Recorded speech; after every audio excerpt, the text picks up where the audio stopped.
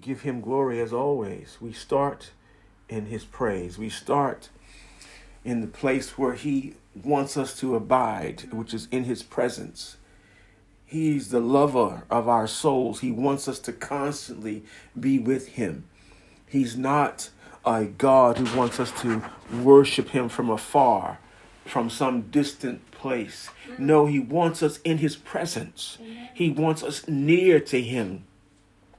The thing about being near to God is the same as being near to any human being. When you are near to someone, you can speak face to face. When you're near to someone, you can look them eye to eye. When you're near to someone, you can open up and be real because you're so close to that individual. Think about God. If you're near to God, you can share your deepest. He knows anyway, but he invites you to that conversation because it builds relationship. Amen. You cannot build relationship without communication. You cannot be close to someone you don't talk to. That's a natural understanding. So it is with the Spirit. If you don't talk to God, your Father, you will not get the benefit of his fatherhood.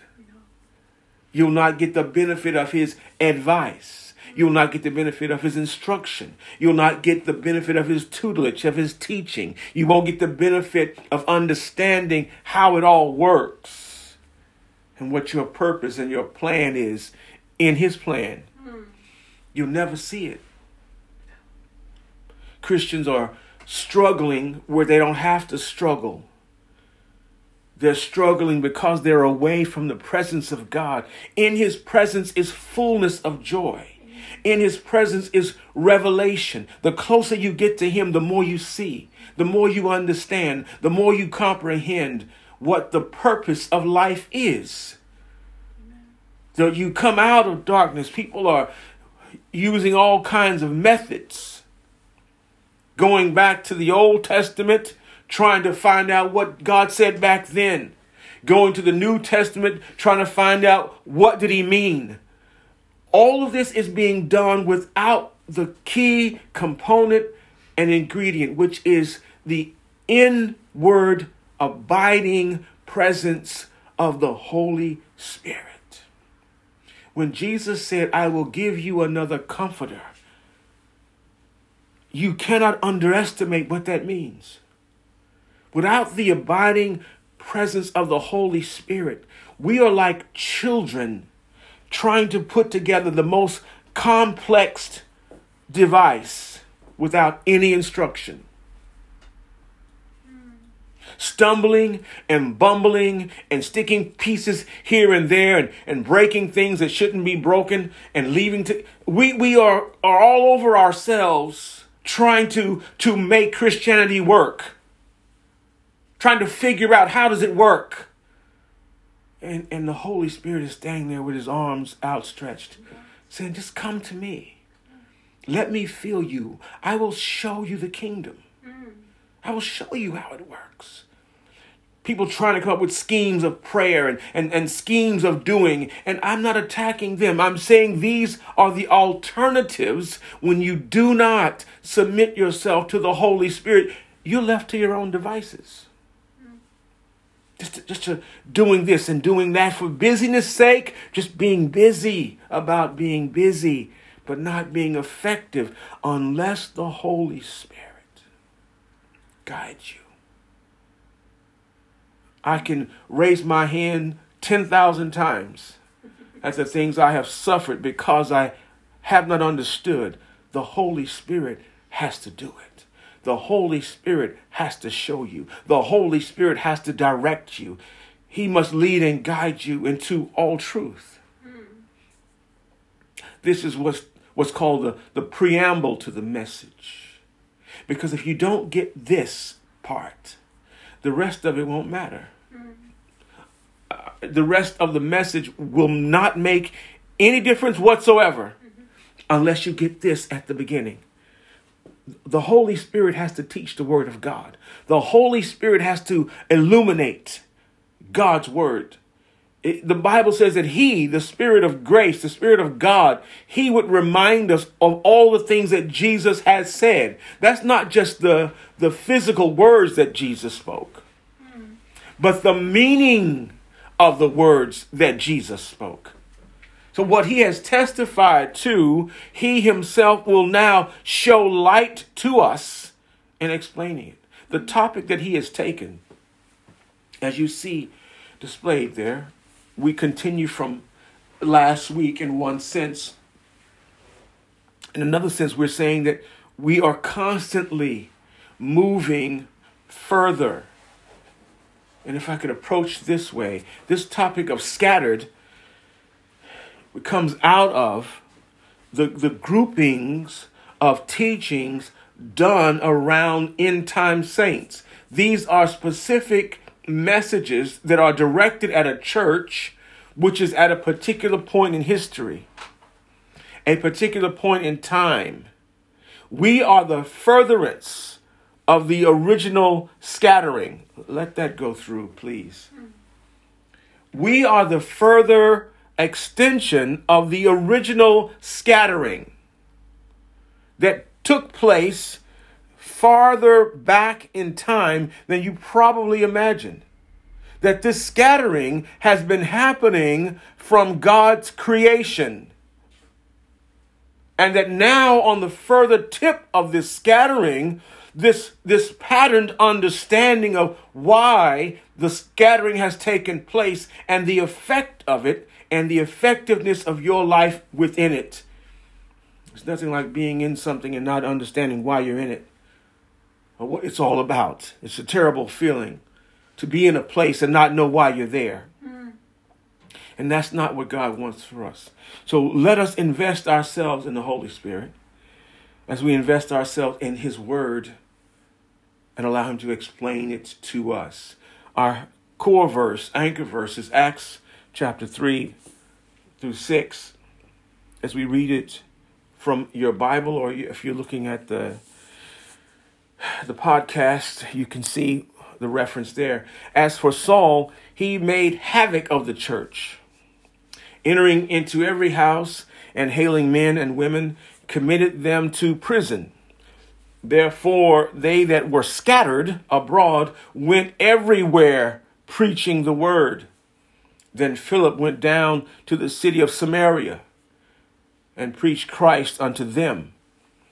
And the people with one accord gave heed unto those things which Philip spake, hearing and seeing the miracles which he did. This opening arena, as we discussed last time we met, we saw that Paul was formerly in this habit of arresting individuals, and that he was in the habit of getting his sanction from the church, which was the religious body of the time, from the traditional Jewish instruction of the Pharisees, of which he was one, and having this religious church around him, not the church of Jesus Christ, but he represents the religious church. The religious church that is bent on the law. Being a Pharisee, he was one following the law of Moses, and that the law should be exactly what everyone should be doing. We know that Saul was converted later and became Paul. His life changed completely, and he went from someone persecuting the church to someone being persecuted because he was in the church. And his life represents what some of our lives represent. When you are in a certain state of mind, you will be in a certain state of activity. I don't fault anyone for doing what they believe, but I fault the fact that what they're believing is wrong. And the minute you understand that what you're believing is wrong, your actions should mirror. They should change. So Saul, before he was Paul, was busy about persecuting what he did not understand. Going and getting folks arrested for believing on Jesus. And that action is called persecution. And that persecution provides the foundation of what we're referring to as the scattering. The scattering pushes the church into position to preach the word in other places. The scattering, though we may say that's negative, though we may say that's oppressive, though we may say that it's painful to be forcibly scattered, to be removed from the comfort of where you are and pushed into another location. It is through that activity that God now plants the word in other places. We see it in nature. There's certain trees that will produce a bud that the wind can carry the seed, and the seed will be blown in the air and it will land somewhere else, and then that seed will begin, if it's not eaten, to germinate, and up comes another tree there. We see it in the pollination process of bees going from one plant to another plant, carrying the pollen on its legs, and then it's causing other plants to have life because of that movement. We see the scattering. We see animals of all sorts, seeds or eggs being hatched out and taken with the current. God is busy in this area. As we said, from the creation, we go to the garden, and those who were first of all in the garden, something happens, something horrible happens, and they are pushed out. And because of this pushing out, eventually men circumnavigate the world. They're spread everywhere. Humans go everywhere. This is scattering. The church was in one location. Persecution came and they were pushed out. But when they were pushed out, they went out preaching the gospel. We talked about Philip. We talked about his assignment being one that Samaria was the place he was sent to. And his going there caused the Samaritans for the first time hear something they'd never heard before. They heard the gospel of Jesus Christ and they responded. Can you imagine if you had not been sent to the place where you are now? The persons that you are witnessing to would have been starving for the message of Christ. Unless God sends someone else to that location. There were 3 other areas we discussed: being motivated to carry the gospel, being motivated to be used by God, to understand the scattering process is to say, Lord, here am I am willing to go. Acts 11:19 speaks of this in this way. Now they which were scattered abroad upon the persecution that arose about Stephen, another saint who was martyred, traveled as far as Phoenix and Cyprus and Antioch, doing what? Preaching the word to none but the Jews only. So even in the scattering, the first inclination was to go to other Jews and to tell them about this Jesus.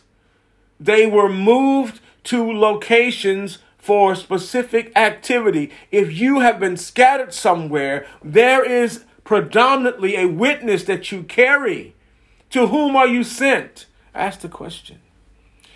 To whom has God sent me to in this place? Why am I here? I've been pushed from there to here. Why? Are you motivated to ask him, now, Father God, to whom am I sent? Phoenix, Cyprus, Antioch, preaching the gospel. We talked about the sense of feeling abandoned, but understanding you're not alone.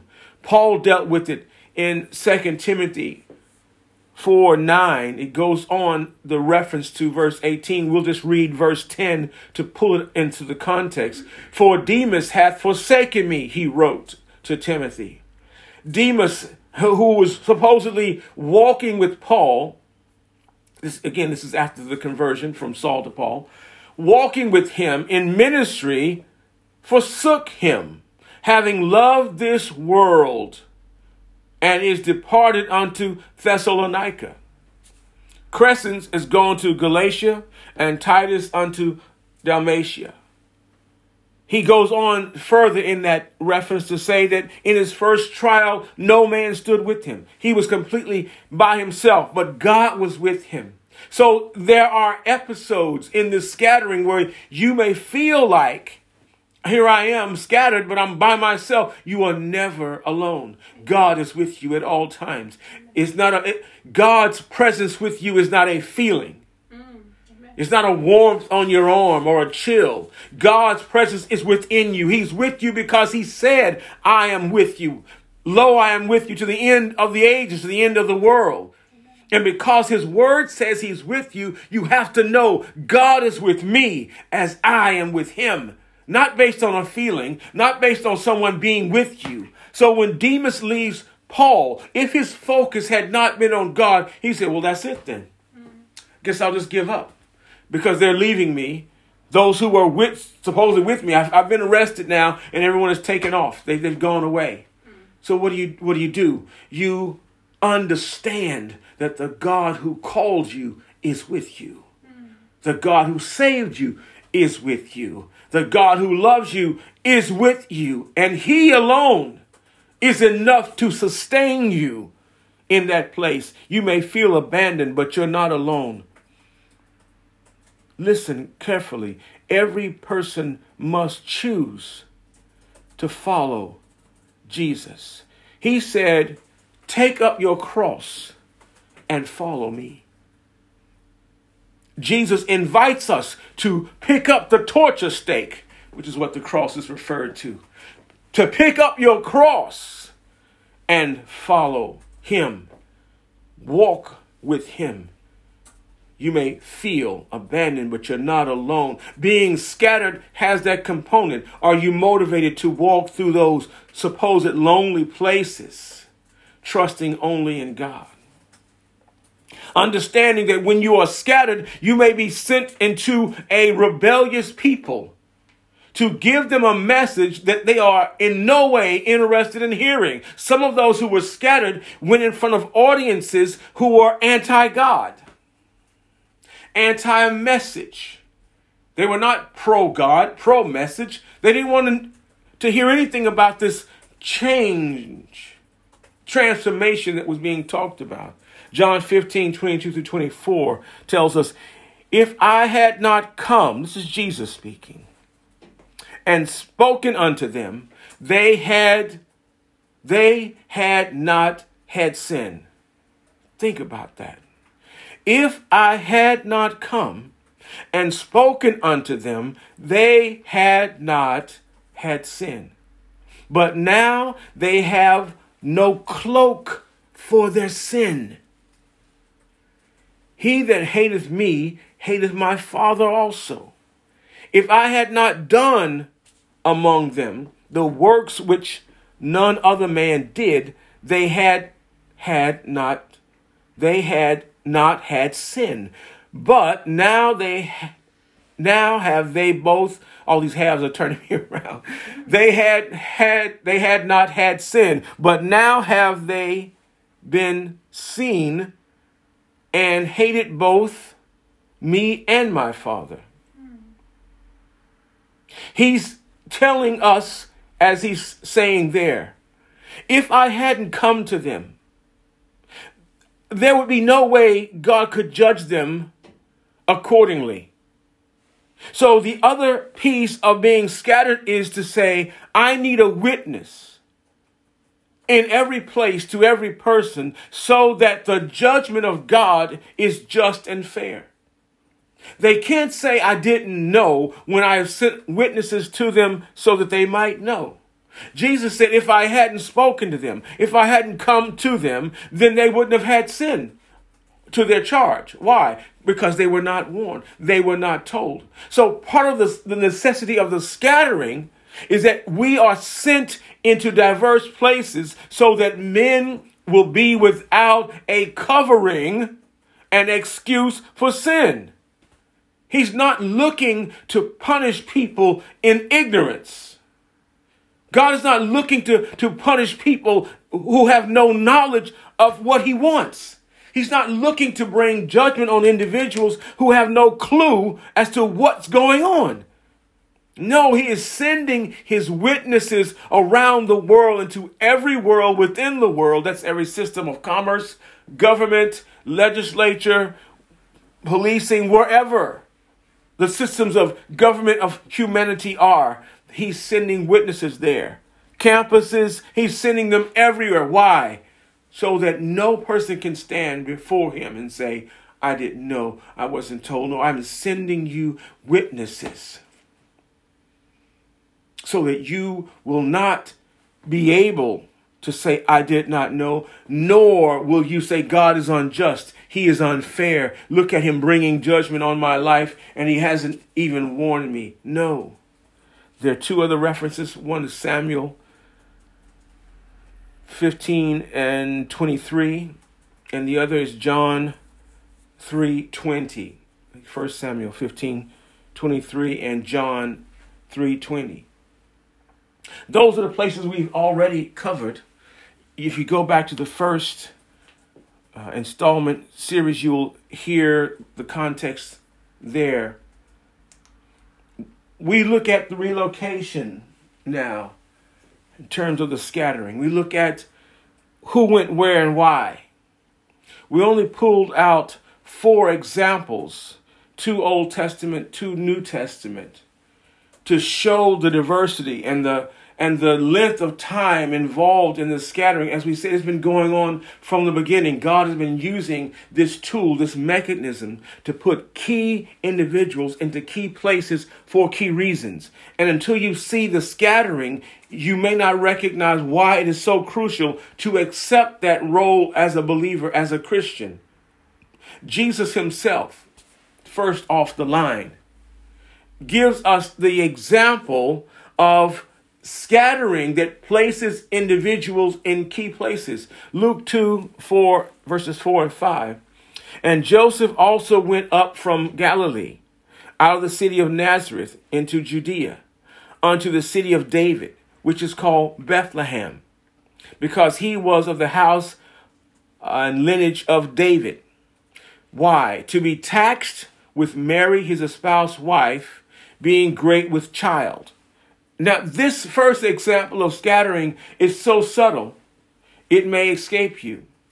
When the decree went out that taxation would happen all over the government, the edict was that you had to go to the place where you were born, to your home city. So Joseph is now traveling back to Bethlehem. Mary, his espoused wife, is pregnant by the agency of the Holy Spirit with Jesus. So Jesus is in the womb, right? By them traveling back to Bethlehem, they fall directly in line with the prophetic scripture concerning Jesus being born in the city of David. Had this action been misaligned one way or the other, the scripture, the prophecy would be broken. God's word can never be broken. So that circumstances beyond your sight can all be aligned suddenly to put you directly in the line with God's prophetic word. And nothing can break that, and nothing can change that. We could say some other things right now, but we won't, because the distraction would be so great in terms of the moment we're living in and what the prophetic words have said around this moment. But the key here is to understand that Jesus, being in the womb of Mary, is being moved, relocated, being scattered, being aligned with the place that because he was in Bethlehem, God was able to move him from Bethlehem to Egypt to escape the persecution of the sword that Herod was sending to kill all the boy babies, 2 years old and younger. If you read the story, you know the history. So his alignment, his moving, put him in a place where he could then be spared from Bethlehem to Egypt. These are the unknowns about the scattering. You don't know the divine purposes that are at work with you being moved here to there, from there to there. It's more than just your physical human comfort at work here. His relocating him got him exactly in the place to be born in the city to align him with the word of God past and to align him with the word of God future. Jesus, Joseph, and Mary were scattered for this alignment. There's no other record of Joseph being a person who was given to dreams, given to visitations before he was involved with this miraculous birth of Jesus. We read that the angels visited him on at least 2 occasions, gave him divine dreams, gave him divine instruction, told him to take the child and the mother and go to Egypt. So your life goes from a dormant or a neutral state to supernatural things begin to happen when you are aligned, moved from your place and aligned with the purposes of God. This is the phenomena of being scattered by God, not by Satan, but by God for divine purpose. Divine things begin to happen. The next example, first one from the Old Testament, is Abram. Before he was called Abraham, his name was Abram. Just like we had Saul, before he was Paul, he was Saul of Tarsus. We have Abram here.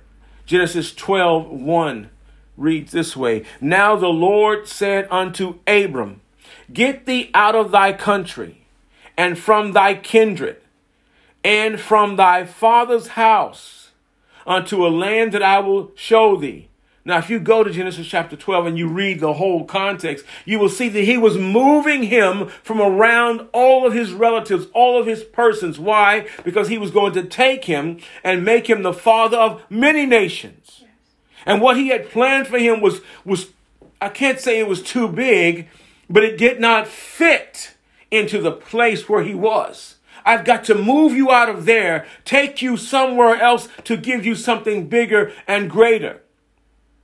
We see this happening even when he was with Lot, that they had to separate their companies because what he wanted to do with him was specific. He wouldn't do it while Lot was with him. He separates persons. We think this is cruel. Why is God doing this? He's taking me from my home. He's taking me from my country. He's taking me from my kinfolk. I'm trying to get you somewhere to do something greater in you. The scattering has moved you for his purpose. Abraham could have said, well, no, Lord, I'm not going. I like the vegetables here. I like the water here. Uncle Larry's just over the hill. No, you've got to give up yourself. Amen. For him to do what he wants. So the scattering is beyond my name. It's beyond my desire. It's not me moving myself. It's God relocating me for his agenda, and even what the enemy intends for evil. Such as where our first reference, the scattering was persecution came, and the scattering happened thereafter. But God took that and put his glory, preach the gospel here, Samaria. You go over here and declare the glory of God on that location. So Abraham went with God. He was moved, and the will of God followed. The second Old Testament, third reference, second Old Testament character, Ruth. 1. We know the story of Ruth and Naomi. Most individuals who have studied the scriptures know this relationship. Ruth 1:22. So Naomi returned with Ruth, the Moabitess, her daughter-in-law, with her, which returned out of the country of Moab. And they came to, here it is again, Bethlehem, in the beginning of the barley harvest. If you read the context of the story, you will see that it was because of this move that Ruth was able to meet Boaz. And that the genealogy of Jesus comes from this line. So had she not gone with Naomi, her mother-in-law, she would have never been positioned to meet Boaz. Never been in position to fulfill the destiny of God through that lineage, through that line. It is unfortunate and terrible that her husband died.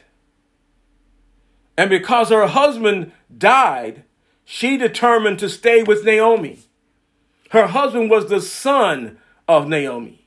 And when he dies, she now says, I'm going with you. Your God will be my God. Your people will be my people. I'm giving all of that up in Moab to follow you. My God, what a decision. And so she took that decision, and it put her directly in the line for fulfillment of prophecy that would bring forth the Christ child from the lineage of the house of David. Just because she was scattered, removed. Sometimes the decisions we make can be so full of fear. We don't know to go left or to go right. You have to trust in God. You have to say, Daddy God, you lead me. I don't know which path to take right now. Direct my feet, because you know what's at the end of each path. What is down the road? Listen well, challenge and adversity does not mean that's the way God wants you to go or not go. Do you understand? Because you went in the way of God and you ran into a problem, you can't say, whoa, there's a problem. This must not be the will of God. No. If you are driving through a mountainous country and you only want to stay on flat land, you may have a problem. It's a mountainous country. At some point, you will have to go up. But there is no mountain that just goes up. All mountains plateau, and then you descend. If you get to a mountain that only goes up, please let me know where that is. Because it's leading to heaven, obviously. But every mountain, every encounter, you will hit an issue that will challenge your direction. If it is the plan of God, the direction of God, stay on the plan, stay on the direction until he says, go otherwise. Let's go the other way. Because it is easy, the road is straight and smooth and there's no issues, that does not mean that that is the plan of God or not the plan of God. Again, we have the same situation. The conditions of the journey don't determine whether it's God or not. The instruction from God determines if it's God or not. Him telling you to do something easy or something difficult is irrelevant. Oh, God, I've got all these people helping me. This must be the plan of God. Oh, God, there's nobody with me. It must not be the plan of God. That's juvenile. Grow up beyond that level of thinking. God's will is God's will regardless. Whether they come with you or they stand against you. Whether people in your office or your school or your church or whatever, whether they lift up your name and celebrate you with a banner, or whether they curse you every time you walk through the door and spit at your feet, it makes no difference. If it's the plan of God, stay on it. If you're scattered a mile away, 20 miles away, 200 miles away, it doesn't matter. Is that what God wants for you? Stay there. Go there. Follow his spirit, not the spirits of men. Follow his spirit. That's the third case. The fourth case is Philip, which we have already touched upon him in our opening text here. And Philip 8:26, Acts 8:26. And the angel of the Lord spake unto Philip, saying, Arise and go towards the south unto the way that goeth down unto Jerusalem, unto Gaza, which is desert. If you read the context, we will find that after he finished this great revival in Samaria, that he goes out and the Holy Spirit literally directs him in a way that he will meet a chariot. And on that chariot is a eunuch, Ethiopian eunuch, traveling, going back from his pilgrimage. And he enjoins him on this chariot. And he asked him, do you understand what you're reading? Because he ran alongside the chariot. And the man said, how can I understand unless someone showed me? So he invited Philip to come up into the chariot. He began to show him, preach Jesus to him. And the man saw a body of water. He was so convinced that Jesus was the Christ, was the Lord. He said, here is water. What hinders me from being baptized? They got down out of the chariot. The gentleman from Ethiopia was baptized. When they came out of the water, the Holy Spirit caught Philip and disappeared him. in front of this man. Now, that's a testimony. See, I got baptized, and the guy who baptized me disappeared. I know that's God. So he got to go back to Ethiopia being an on-fire witness of the glory of God and of the salvation of Jesus Christ. That was only because Philip listened to the Holy Spirit, allowed himself to be scattered, to be moved. He could say, wait a minute, Lord, I'm in Samaria. The revival is going great. People are getting saved. The healings are taking place over here. Why are you taking me out of this work of, quote, work of God? Because there's always works of God. There is more. You've got to be willing to move. If you want to scatter me, move me, do whatever it takes to make sure your glory and your name is lifted up, Jesus. So that's 4 examples. I could go through the whole Bible backwards and forwards and show you character after character who was moved from where they were to some other place only for something else to happen that had they not gone, it would have never worked. So this relocation is a huge piece. I'm being scattered. I'm not being punished. Say it again for those in the balcony. I'm being scattered. I'm not being punished. He took me from where I was and put me here. Well, look, all here over here is crickets and I see some tumbleweed going by. No, I put you in a divine place for a divine moment because you cannot see what I see. Yes. God says, I see eternity and you see 20 years. You see 15 years. You see a few days and you think, well, what? God alone orchestrates this process from the beginning, from Genesis all the way through to Revelation. This happens again and again and again. And it's only when we don't walk in it do we not understand the process that's going on all around us. Some people are like slippery soap. They slide from one side to the other side in the bathtub, sliding like slippery soap. Just moving all, not realizing, what is my purpose in this? What is my purpose in this? Let the Holy Spirit do the work of God in the church. He's trying to position us.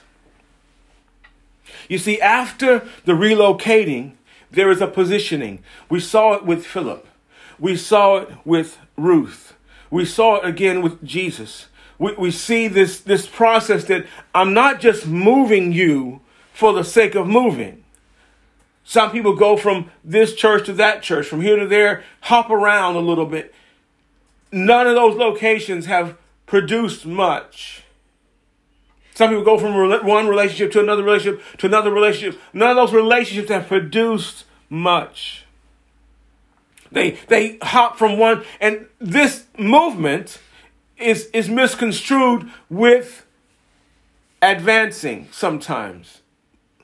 From one company, I left there, I'm going to go work on this company. I'm building my career. Actually, what you're doing is hopping around.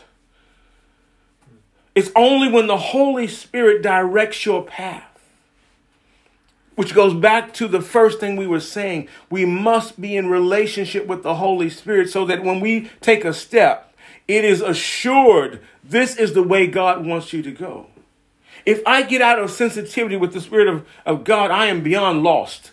I'm worse than lost. I cannot describe to you how desperate you would be to not know what God wants at any given time, especially now in these days. You have to know.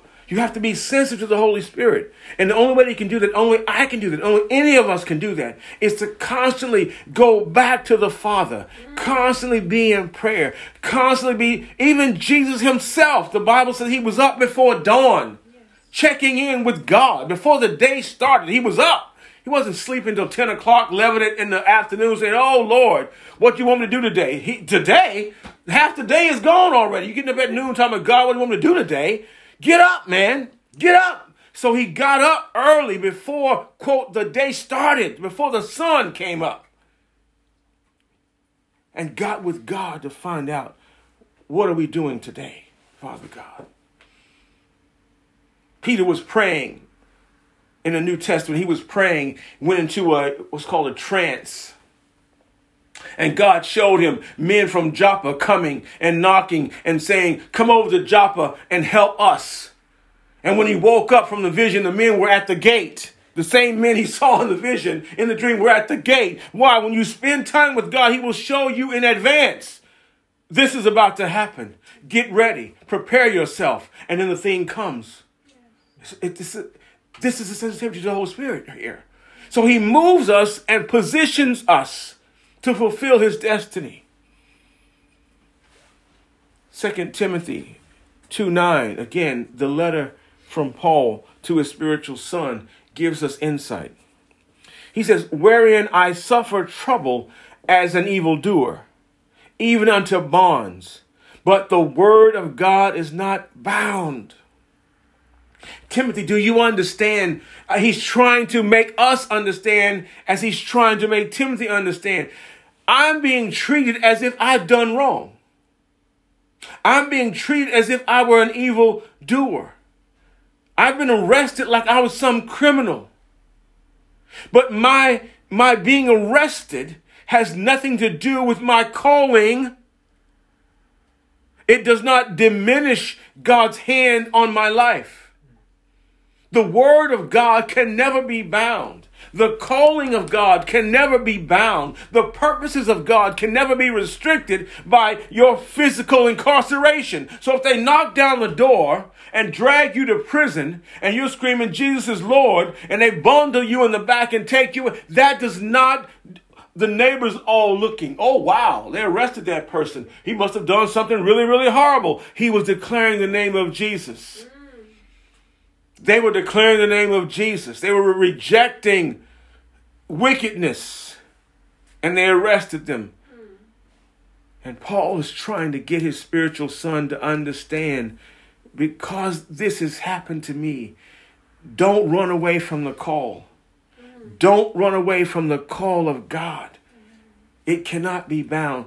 2 Timothy 4:18, and the Lord shall deliver me from every evil work, amen, and will preserve me unto his heavenly kingdom, to whom be glory forever and ever. Amen. So when we put these two references together, what we see is that though my physical body be incarcerated, they cannot stop the calling on my life and the purpose for which I have been positioned here. Well, yeah, you came here and you got arrested. Yes, that was supposed to happen so that the gospel could be preached here. My being preserved is not my physical body being unscathed. They beat Paul. They stoned Paul. They thought he was dead at one point. God raised him up. He was under tremendous physical. He was knocked into the ocean, almost drowned in the sea. A serpent bit him on his arm one time when he was taking firewood. They thought he was going to swell up and die. So the absence of physical persecution is not a testimony that God is with you. If anything, the opposite is true. It is you thriving in spite of the persecution. It's you thriving in spite of the opposition. It's you continuing to preach the gospel of Christ in the face of persecution. That is the testimony that God is with you. He will preserve me means he will keep me until my mission is accomplished. And then I will go to glory. That's exactly what he is saying. So being positioned is not putting you in a place where there's no difficulty. It is putting you in a place where God is. God is where his will is for you. And when you are there, it doesn't matter. Again, regardless of what is going on around you. Oh, Lord, they beat me. Does that mean you're out of the will of God? No. I'm taking these stripes in Jesus' name. Oh, Lord, they put hot oil on me. Yeah, burned my leg and it hurt. And God knows that it hurt. But the mission of God continues. The witness continues. Lord, they're talking about me. They're casting words upon me. Well, as I said, they casted physical stones at Paul. It doesn't stop the gospel. It doesn't stop the mission. This must be the wrong place, Lord. They're throwing rocks at me. Let me run. No, you are where you're supposed to be as long as God says that's the place. The persecution cannot stop it. Luke 2:25-29. And behold, there was a man in Jerusalem whose name was Simeon. This is a beautiful, beautiful example. A gentle and beautiful example. Named Simeon. or somebody say Simon, Simeon, and the same man was just and devout. Look at his lifestyle. Just and devout, waiting for the consolation of Israel. Oh, this Lord help me say this correctly. And the Holy Ghost was upon him. Thank you. Not within, because Jesus hadn't been to the cross yet. So the Holy Spirit would only come on individuals in the Old Testament, and this is still a part of the Old Testament life, for service, for duty. So the Holy Ghost was upon him. And it was revealed unto him by the Holy Ghost that he should not see death before he had seen the Lord's Christ. And he came by the Spirit into the temple. And when the parents of Jesus brought in the child Jesus to do for him after the custom of the law, which was to give a certain sacrifice for newborn babies. They were supposed to give, I think it was 2 doves or so. You can go into Leviticus and see what the exact sacrifice they were supposed to make for the new birth of the new child. Verse 28, then took he him up in his arms and blessed God and said, Lord, now lettest thy servant depart in peace according to thy word. Oh, that is so beautiful. This man was told by the Holy Spirit, you won't even die until you see the Lord's Christ. You won't even die until you see the baby Jesus. And when he saw him, the Holy Spirit confirmed that's the child. That's what I'm talking about, walking with the sensitivity of God. And this man only had the Holy Spirit upon him. He wasn't even filled with the Holy Ghost. Yet he was sensitive enough to God to know, I'm not supposed to leave here until I see his Christ. And when he saw him, he blessed him. Now you would say, why? It's one of the greatest mysteries in the Bible that's seldom talked about. What was so great about this man's life? Simeon, what was he doing that God says, I am not going to allow you to leave this earth until you see Jesus? I have to ask God that in heaven, I guess, because there's nothing in the scripture that tells us what was up with this guy, that honor would be given to him to take the baby Jesus into his arms. Can you imagine him looking down into his little face? Fingers in his mouth, and you're like, this is the Savior of the world. I'm holding the Savior of the entire world right now in the palm of my hands.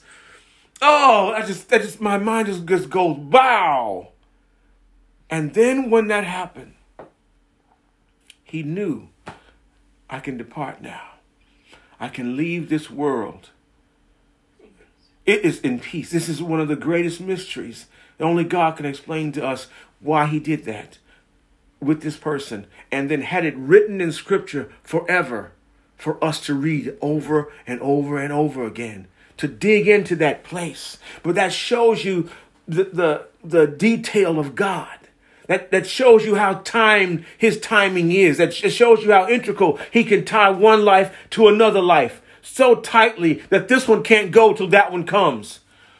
Hallelujah. Praise the Lord. You can't go anywhere until you see him, till you speak these words. And the parents would have been standing there watching the earthly father and the earthly mother, not the physical blood father. You understand the scripture.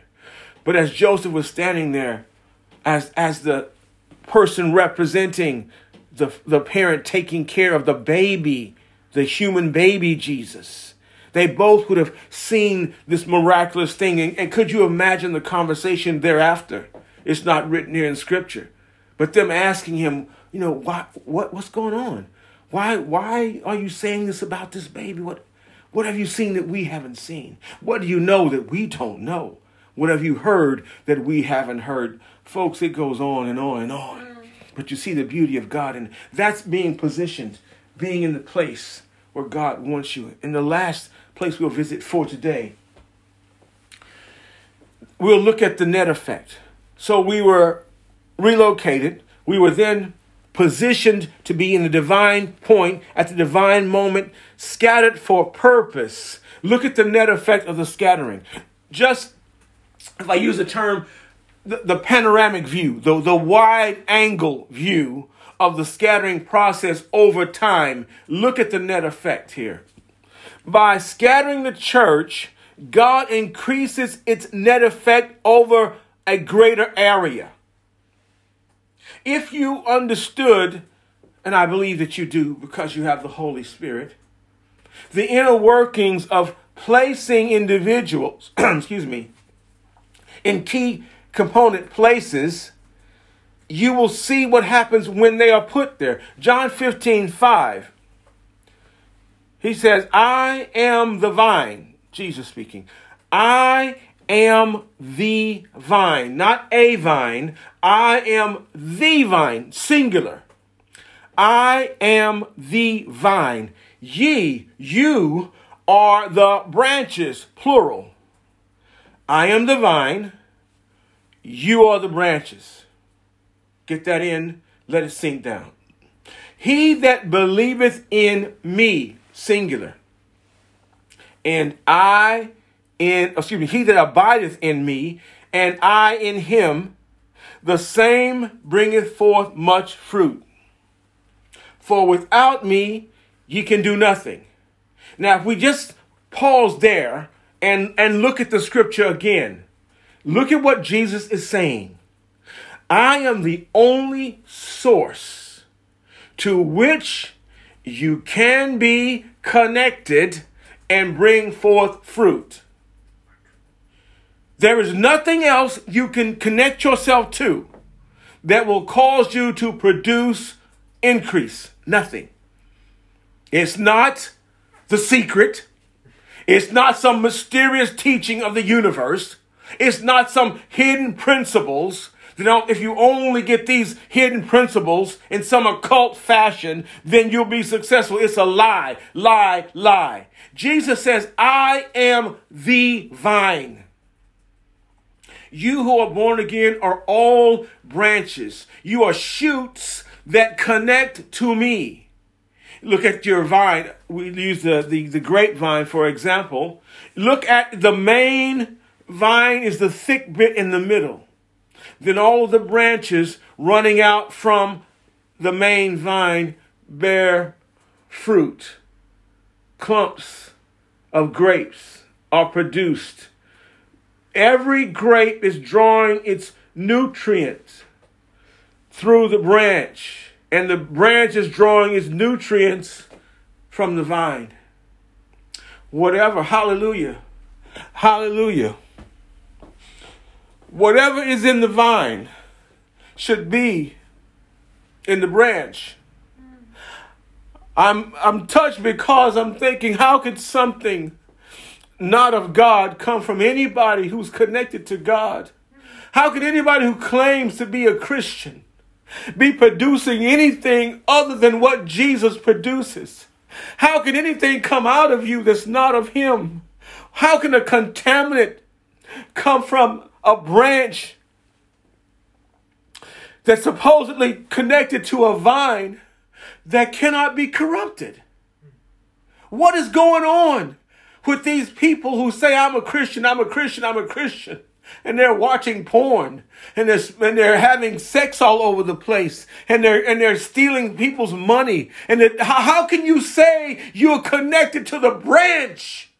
The branch is holy. The branch is pure. The branch is undefiled. The branch is Jesus. If you are really connected to him, you cannot be abusing little boys and abusing little girls. You cannot be doing this and saying you are a part, that you are a part of the vine. You cannot, and let me tell you to your face, you are not. You are not. I don't know what kind of psychological rubbish you have believed.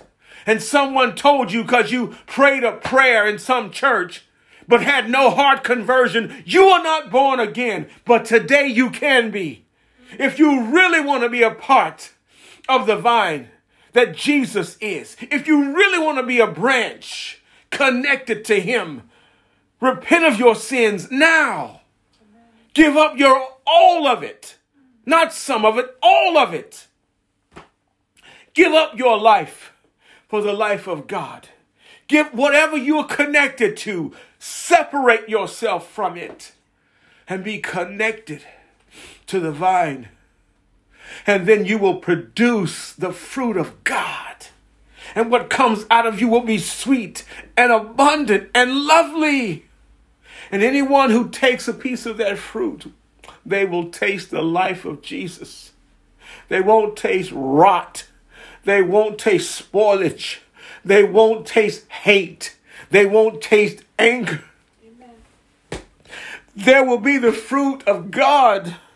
So anyone who encounters us who are branches, it will be the same as encountering Jesus, the vine. His love, his wisdom, his understanding, his patience, his prosperity. Not this rubbish, give me $5, God will give you 500. Not this rubbish. They will know him. He's saying, I am the vine. You are the branches. If you abide. He that abideth means that there is a choice there. If you abide, that abide means stay. If you stay connected to me, I have already committed myself to you. I will never leave you nor forsake you. So Jesus' commitment is clear. He's already made it. He settled it before he went to the cross. He settled it in the garden. He says, nevertheless, not my will, but thy will be done. He settled it when he came to earth. It was already settled in heaven. The Bible says before the foundation of the world, the Lamb was slain. It was settled. His commitment to us was settled. It's our commitment to him that's lacking. Lord, I don't see the fullness. I don't see the fullness in my life because you have not fully committed to the vine. Amen. It's only when you fully commit to the vine do you get the fullness of the flow into that branch. And the fullness of that flow of God's blood, God's life flowing into you produces fruit. Fruit of heaven, ladies and gentlemen, fruit of God. Hallelujah. This is the net effect of being connected. Secondly, our headquarters are in heaven, not on earth. It's a common understanding that every believer who has been planted, scattered, and placed understands. Our headquarters are in heaven, not on earth. We're not pointing to Mecca. We're not pointing north. We're not pointing to some Colosseum. We're not pointing to the mosque, the dome of the rock. No. Our headquarters are in heaven. It cannot be destroyed or attacked by any single member. No one can tear it down. Matthew 6:10 reads, thy kingdom come. This is the Lord's praying. Thy kingdom come, thy will be done in the earth as it is in heaven. The judicial process of heaven, the jurisdiction of heaven, the license of heaven, the government of heaven, the mindset of heaven. Your will be done here in this space where I'm standing. The net effect is creating nodes. It's creating hubs. It's creating places where the rule of heaven is on the earth in that place where you've been scattered to. So that when you go into your office, you declare the kingdom of heaven is coming to this place. How do you know that? Because you're there. Your presence there. As you look over your shoulder, you see you as a branch stretching all the way back to the vine. When you go to university, you are not there as a single unit. You are there officially as a representative of heaven. Glory to God. If you look behind you, you'll see the long trail attaching, not detaching, attaching you to the vine. Doesn't matter how far the branch stretches. It goes back to the vine. So we say our headquarters are in heaven. Thy will be done on earth. Wherever you are on earth. I'm going to Alaska. Well, The branch will stretch from heaven to Alaska. Or I'm going to Nairobi. Well, the branch will stretch around to Nairobi. Wherever you are never disconnected when you are scattered. You go, and when you go, you bear fruit in that place. Fruit of God, fruit of heaven. Hear me, church. Every person is connected to the vine. Is producing the fruit. The power of God is evident in each so-called separated component. Doesn't matter how far it reaches. We understand with electricity that the longer your cable, there's a bit of dissipation over the length. So if you try to give your neighbors electricity from your house and run a cable across the road and over to their house over there, and the cars are running over it, you may not get the connection that you're looking for. But this connection, it doesn't dissipate over distance. Wherever you've been placed, it's the same, the exact same power of God is resident there, manifesting. When you get there to that place He's assigned you to, you should see the same manifestation. This is also in terms of time. It doesn't matter 400 years ago, 200 years ago, when Jesus walked the earth. It's the same concentrated power outputting now from the kingdom of God, from the vine to the branch today as it was then. Mark 16:15. And he said unto them, go ye into all the world and preach the gospel to every creature. Mark 16:17 and 18. And these signs shall follow them that believe. Wherever the branch is stretched to, wherever they go to, these signs will be there when they get there. What are the signs? In my name shall they cast out devils. You see what Philip was doing when he went to Samaria. One of the first signs they said is that devils were being cast out. Same signs. They shall speak with new tongues. They shall take up serpents. And if they drink any deadly thing, it shall not hurt them. That's the persecution coming after them. They will survive it. They will outlive it. They shall lay hands on the sick and they shall recover. It doesn't matter where they're stretched to, where they're moved to. God is saying when you are there, positioned there, assigned there, the power from heaven will be manifested. The power of the vine will be manifested where you are. Ladies and gentlemen, we accept what God has presented in His word today. We are separated, scattered for His purpose, yet not disconnected from the vine. In Jesus' name, as we stand together and receive the word, Father, your great word has shown light on us.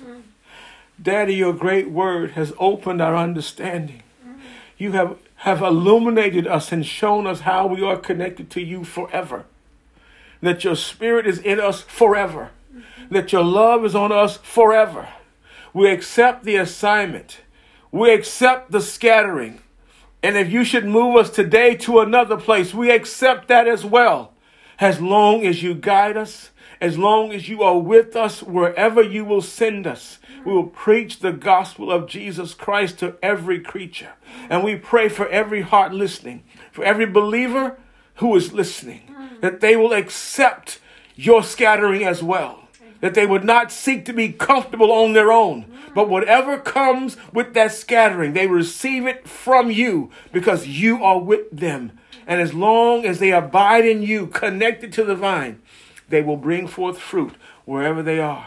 Father, we pray for the unbelievers who will hear this message and know that God has called them today unto Himself. Every unbeliever who is a part of the remnant of God would hear this word, Daddy God, and respond to your love, Holy Spirit, that they come now into their place in you. In the name of Jesus, we pray and we believe. Find your neighbor, your friend, put your loving blessing upon them and tell them you are scattered for God. Amen.